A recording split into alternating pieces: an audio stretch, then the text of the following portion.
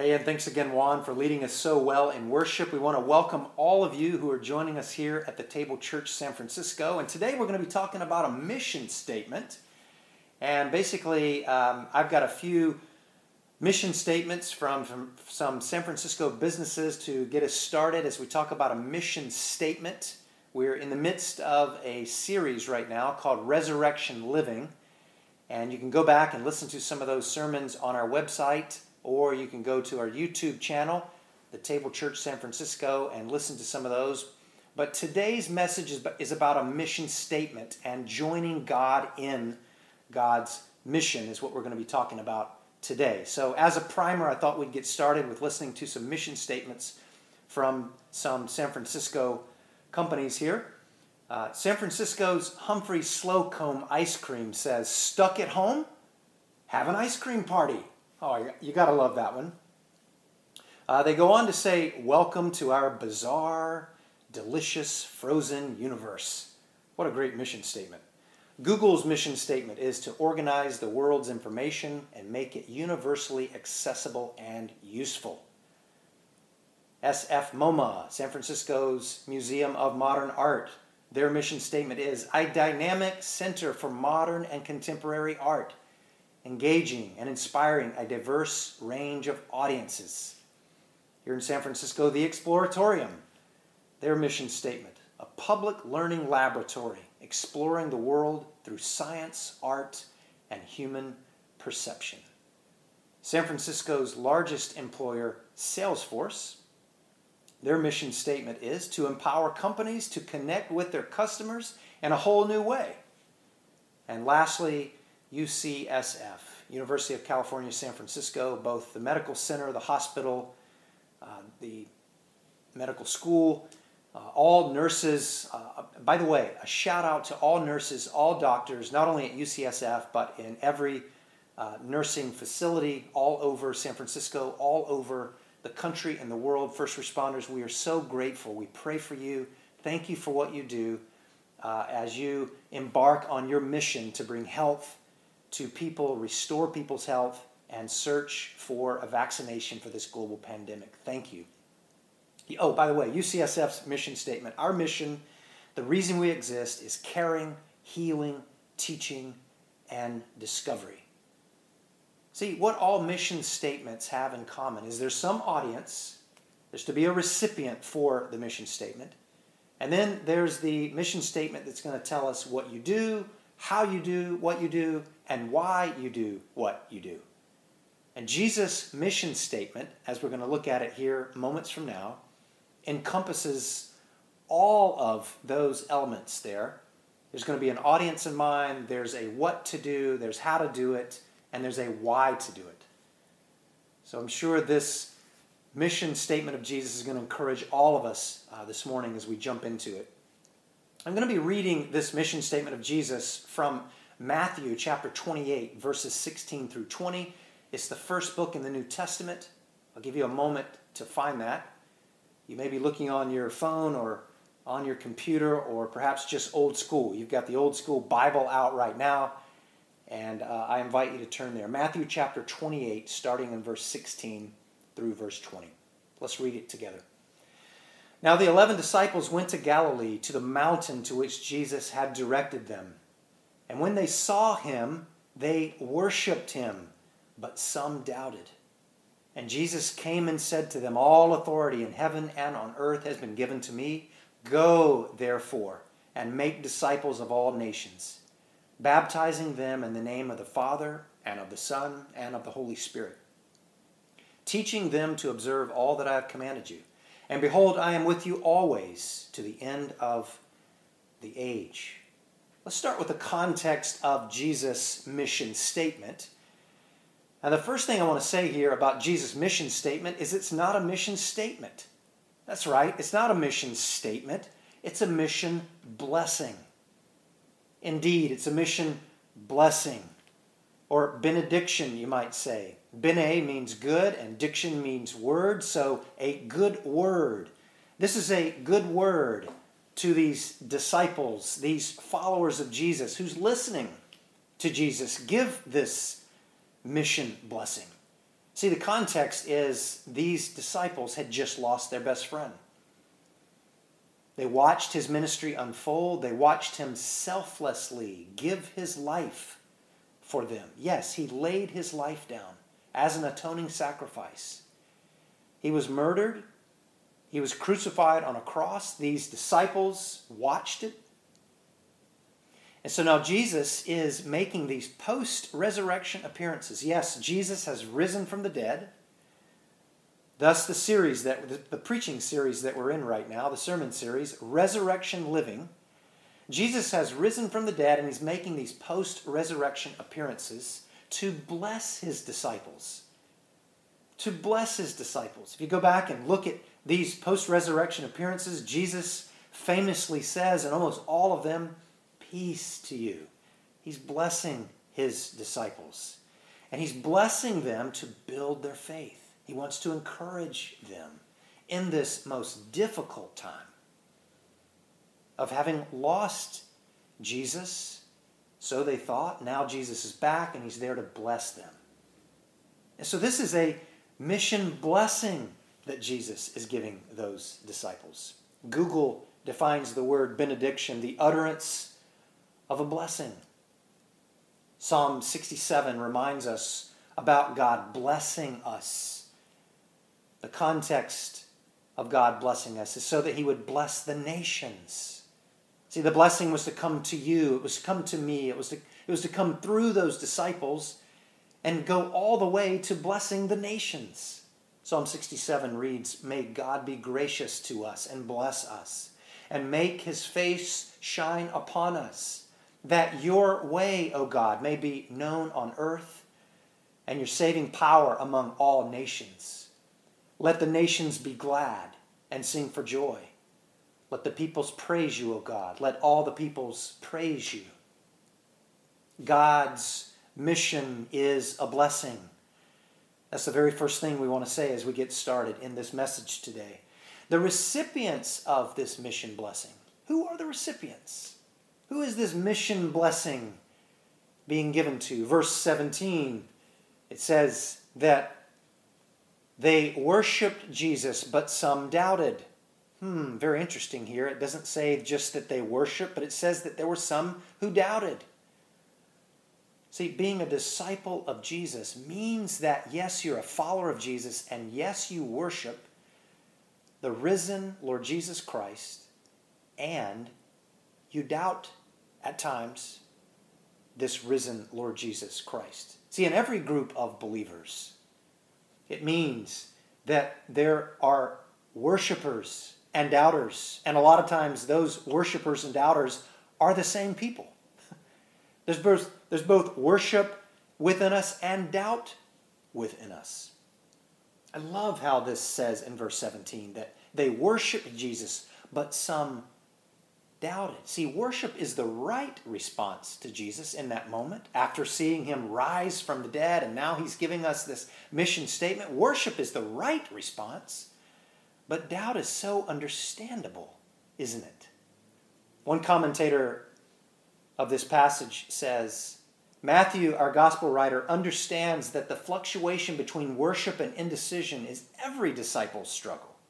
What is needed is confidence that Jesus is Lord of all and present with them, all of them, at all times. See, we are the audience. We are the recipients of this mission blessing. We are those worshipers. We are those doubters. Verse 18, Jesus said to them plural. I hope you're looking at this with me. It's such great news. Jesus said to them. Notice that it doesn't say that Jesus divided up the group and he took the worshipers and he put the worshipers on this side and he took the doubters and he put them on this side. And he gave a certain set of words and blessing to the worshipers and he gave another word of shame to the doubters. That's not at all what Jesus is doing here.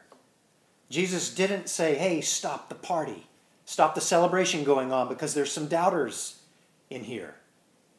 This mission is not for doubters. This mission is only for worshipers. You doubters go sit on the bench. Rather, you doubters just go home. No, Jesus includes the doubters. Jesus has space for the doubters and includes them in the mission. And that's because, according to Jesus, Jesus' mission is a team sport. It's a team blessing. The mission is not done alone. It's done in community. See, the mission is not just for heroic leaders, heroic spiritual leaders or pastors or professional disciples and Christians.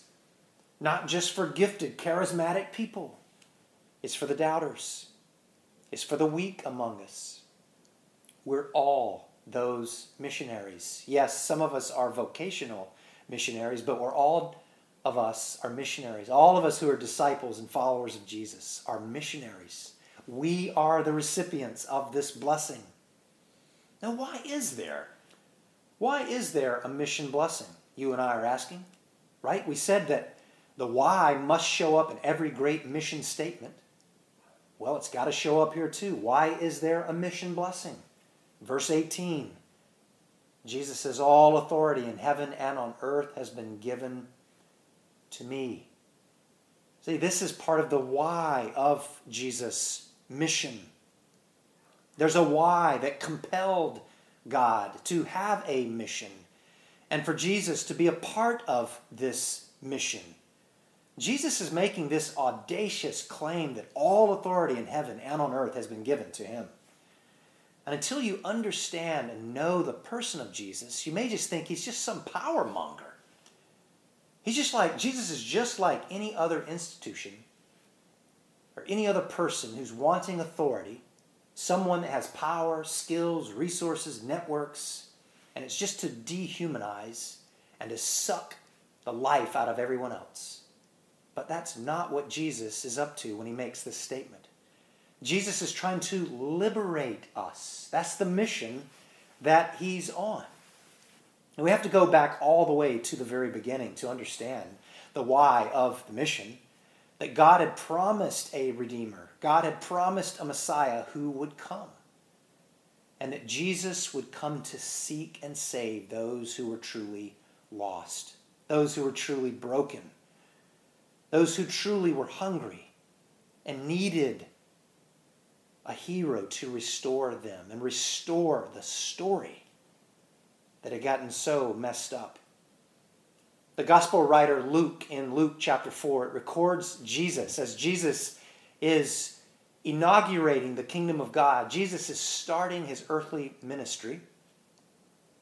He, on the Sabbath, one Sabbath, he stands up there in the synagogue, and as was custom, they would read from the scriptures. Well, Jesus does that. He reads from the scriptures, and Jesus profoundly reads from the scripture of Isaiah chapter 61. And what's so profound is this text would have been written around 700 years before Jesus is on the scene fulfilling being the mission or the Messiah in their very midst.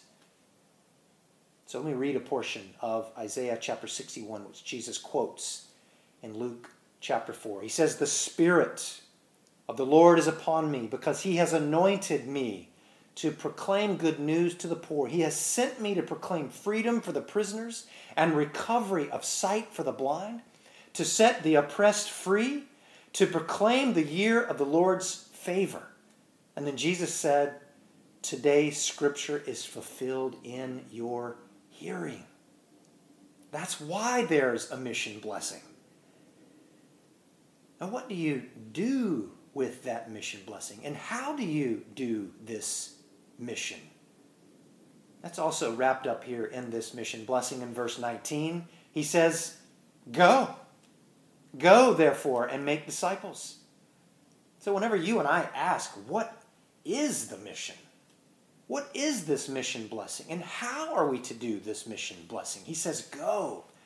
Go and make disciples. I see, go and going and making disciples is as much a part of the gospel of Jesus as come to me, all of you who are heavy laden and burdened, and you will find rest for your souls.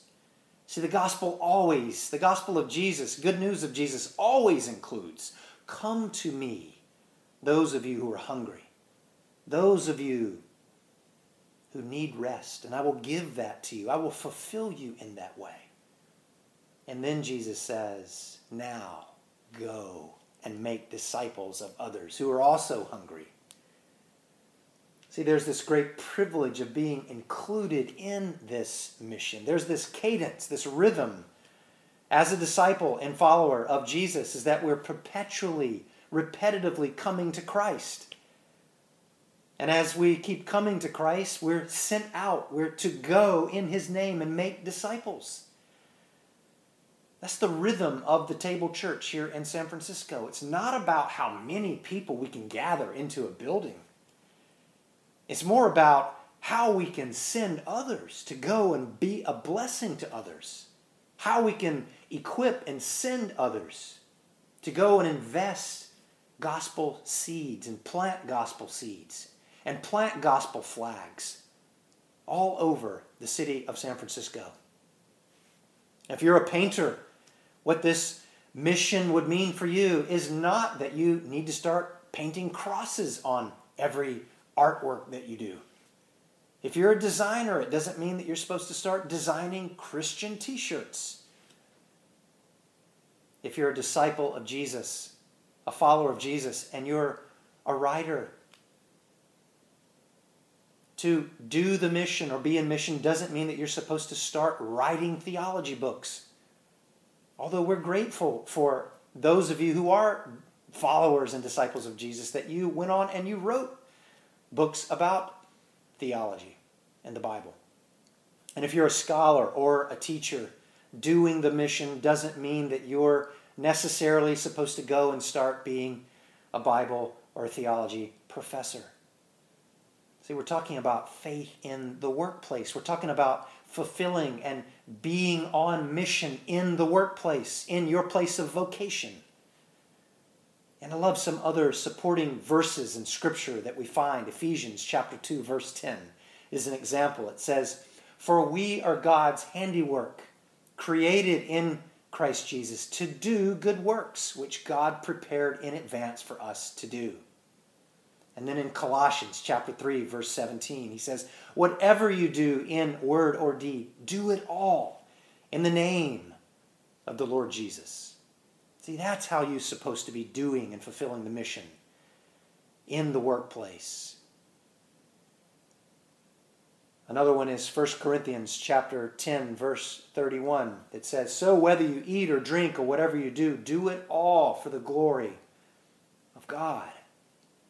See, going means go. Going doesn't mean waiting for people to come to you or waiting for people to come to a building called the church. You and I, disciples of Christ, you and I, the church, we are the church. We're on a mission to go. We're being sent out to go and enter their world, treating people with love and respect. And for our co-workers, what this means is doing all things with excellence. That's how we're to fulfill the mission. This mission blessing, the doing of it, is where Christ's presence is with you and with me, so that whenever we work, our work is a testimony to those around you.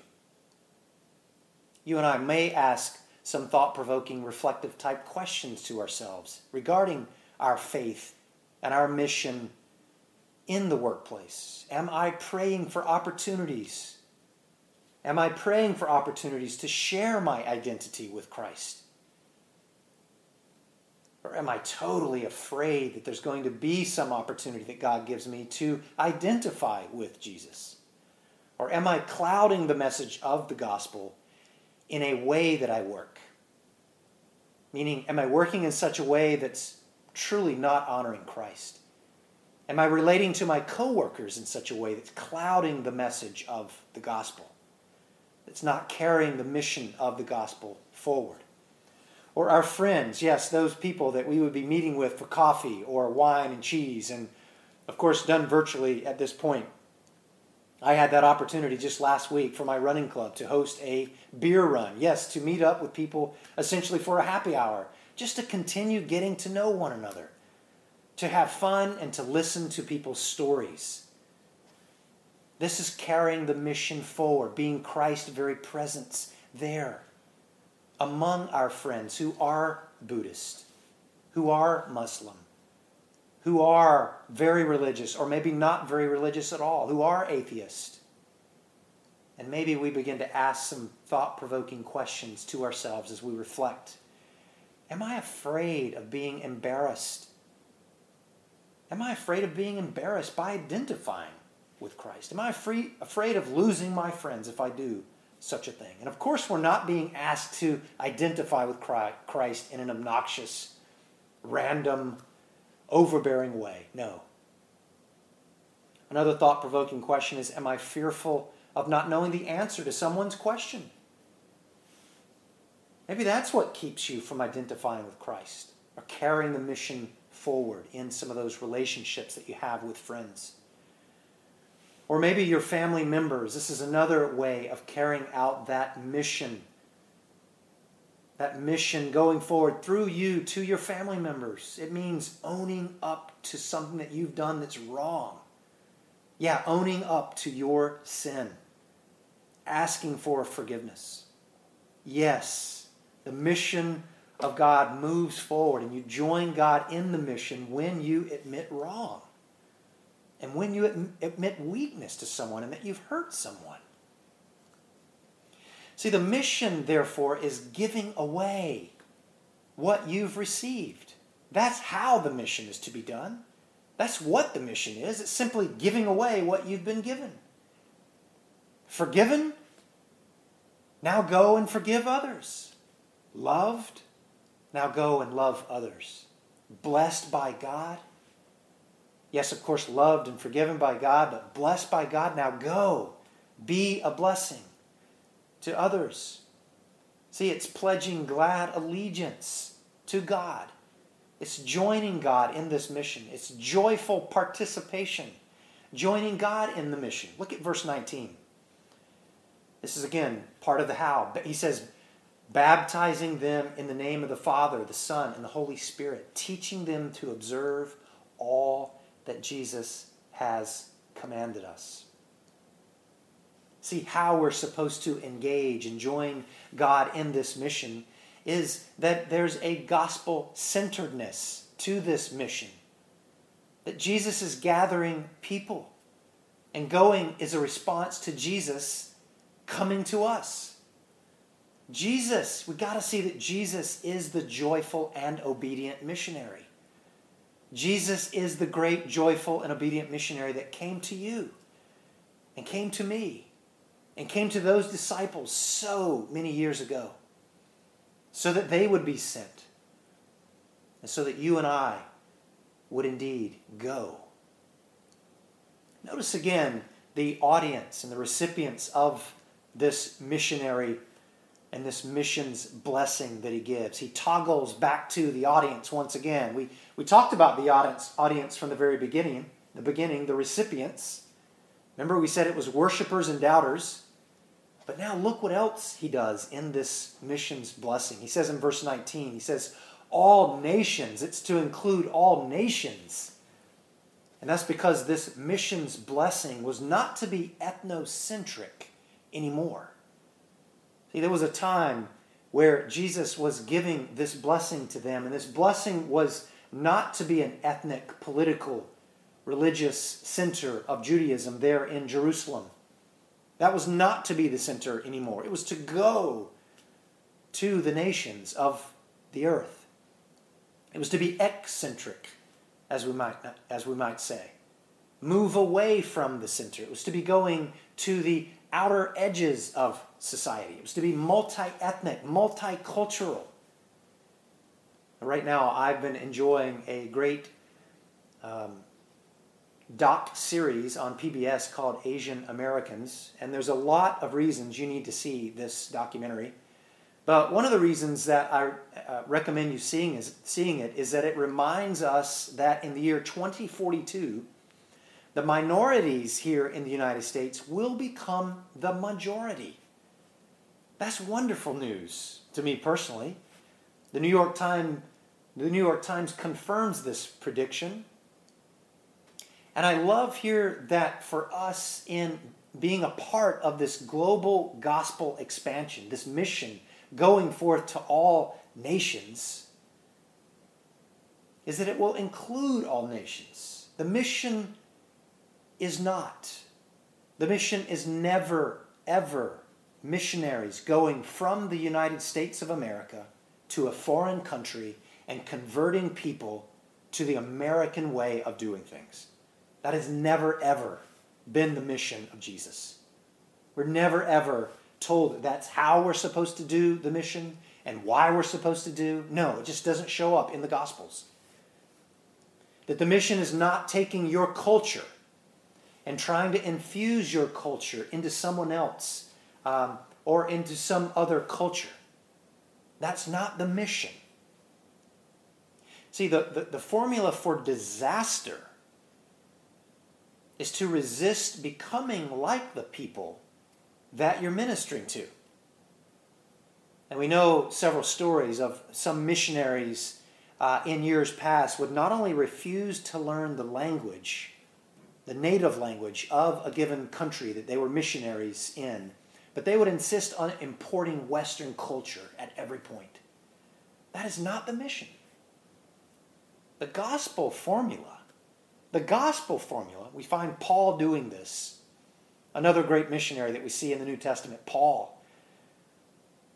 He was against Christ. He was ravaging the church. He was persecuting the church. He then gets converted and then becomes a great missionary and church planter. And he writes, to the Jews, I became like a Jew, to win the Jews. To the Greeks, I became like a Greek. To the weak, I became weak. I have become all things so that by all possible means God might save some. Paul writes in 1 Corinthians chapter 9, verse 20. See, all disciples of Jesus located all over the globe are missionaries to everyone, everywhere. It's not that missionaries are just being sent from the United States of America. Missionaries are all over the world, inviting God to use them and taking up this invitation to join God in the mission. Please remember the promises that God made there in the New Testament for us. In John chapter 4, there was a promise where the woman at the well, there's a great story of a woman drawing water out of a well. She comes and meets Jesus, and Jesus treats her as no other man had ever treated her before, meaning respect. Jesus didn't look at her as an object, but he treated her with respect. She knew she was hungry, and then he not only talks to her about drinking water, but then he says that Jesus, can fulfill her thirst. Jesus knows that she's truly thirsty for something else. And so Jesus reveals to her that he is searching for worshipers. He is on this mission to redeem and restore people. And so this woman becomes a follower of Jesus, a believer. And then John chapter 4 says that she goes to her village, and others in that village also believe in Jesus because of her testimony. John chapter 10, Jesus says, I have other sheep who are not of this fold yet, but they will believe in me through your message. Jesus had already promised that the mission would go through those disciples and reach others to all nations. John chapter 17, as Jesus is praying in the Garden of Gethsemane before he's crucified, he prays not only for those disciples, but those who would believe in him through their message. Quite profound that Jesus is praying for you and I that very night. And yes, we got the message, didn't we? It came to the nations through those disciples. Back to Psalm 67 again. May God be gracious to us and bless us and make his face shine upon us that God's way may be known on earth, and God's saving power among all nations. Let the nations be glad and sing for joy. Let the peoples praise you, O God. Let all the peoples praise you. See, the focus of the mission is a gospel-centered mission. Now go. Now go. Go out there and just do it. Well, aren't you grateful that Jesus' mission blessing doesn't end in that way? And so the sermon is not going to end in that way, with us just being sent out there to go do it. The last verse that we're going to look at in this mission blessing is verse 20. And this I find personally, and I've talked with lots of other people, to be perhaps one of the most encouraging things about this mission blessing, and that is that God is present with you in the mission. Verse 20, Jesus says, I am with you always to the very end of the age. That you're not alone in this mission. God's promise, again, goes back to the very beginning that He would not abandon us. He would not set us off on this fool's errand. It would not be all up to you and to me and something we're to be nervous about or feel pressurized about. But it's a mission of joy. It's a mission of having received grace, and that grace growing in us, and now it begins to overflow through us in different, unique, and creative ways as we join God in this mission. Jesus says, I am with you. Do you get that? Do you live like that? I'm encouraging you. I'm challenging you. I want you to hear this. Live this week on mission. And remember that Jesus, the embodiment of God, is with you. And here's the beautiful thing about Jesus' phrase here, that I'm with you to the end of the age. Oh, this gets really good. That Jesus stands with you not only right now in your present time, but Jesus is already standing at the end of history, waiting on you and I as the story ends. He's already there. Jesus waits at the end of the story to heal and renew every pain and every bit of suffering that you and I have ever gone through. He's already standing there to heal it. That's what Jesus means whenever He says, I am with you always. Yes, present. Present with you today, and yes, forever, because Jesus and God, they're outside. God is outside of time to the end of the age. See that God's mission is eventually, God is on a mission eventually to end all war. That's His mission, to end all division, to end all racism, to end all hatred, to end all poverty and injustice and disease and suffering. That's what His mission is. God's mission is to redeem not just souls, but bodies. Bodies. And God will bring about a new heavens and a new earth, He promises, in the book of Revelation. As we're closing, I'm going to quote from Revelation chapter 7, and this gives us a glimpse of who is truly included in this mission blessing as it goes. Revelation chapter 7 says, After this, and I looked, and behold, a great multitude that no one could number, from every nation, from all tribes and peoples and languages, standing before God's throne, with palm branches in their hands, and crying out with a loud voice, Salvation belongs to our God who sits on the throne. Amen. Blessing and glory and wisdom and thanksgiving and honor and power and might be to our God forever and ever. Amen. Non-Christian, this invitation goes out to you. Non-Christian, come to Christ. All of your hungers, all of your hungers, all of your thirsts that your soul truly longs for, that deepest friendship and relationship that you've always longed for, is found in Jesus. Come to Jesus. Find your identity, find your rest in Him. He's there for you. He won't abandon you. He won't let you down. for Christians, for disciples, for followers of Jesus, both worshipers and doubters, this message is for you. Come to Christ. Come to Christ repetitively and go. Go out into this violent city and this violent world as agents of peace. Go out into a racist and broken city and a broken world as agents of reconciliation. And go out into a needy world and a needy city as servants of the sick and poor. As we close and pray, I want you just to imagine Jesus, the great missionary, who sees the crowds as harassed and helpless, and who comes to those crowds, those very ones who are harassed and helpless. Let's see that very Jesus as we pray to this Jesus, the missionary, who came to us. And let's pray that God would indeed help us join God on this mission as he works it through us who are broken, yet as he works it quite powerfully and creatively. Let's pray right now.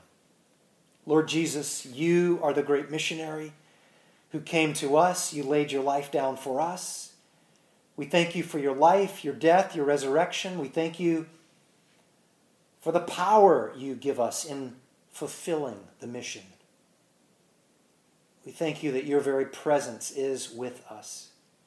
And so we pledge glad allegiance to you, King Jesus. And we thank you for including us in this global gospel mission. Blessing. Bless the nations, we pray. Amen.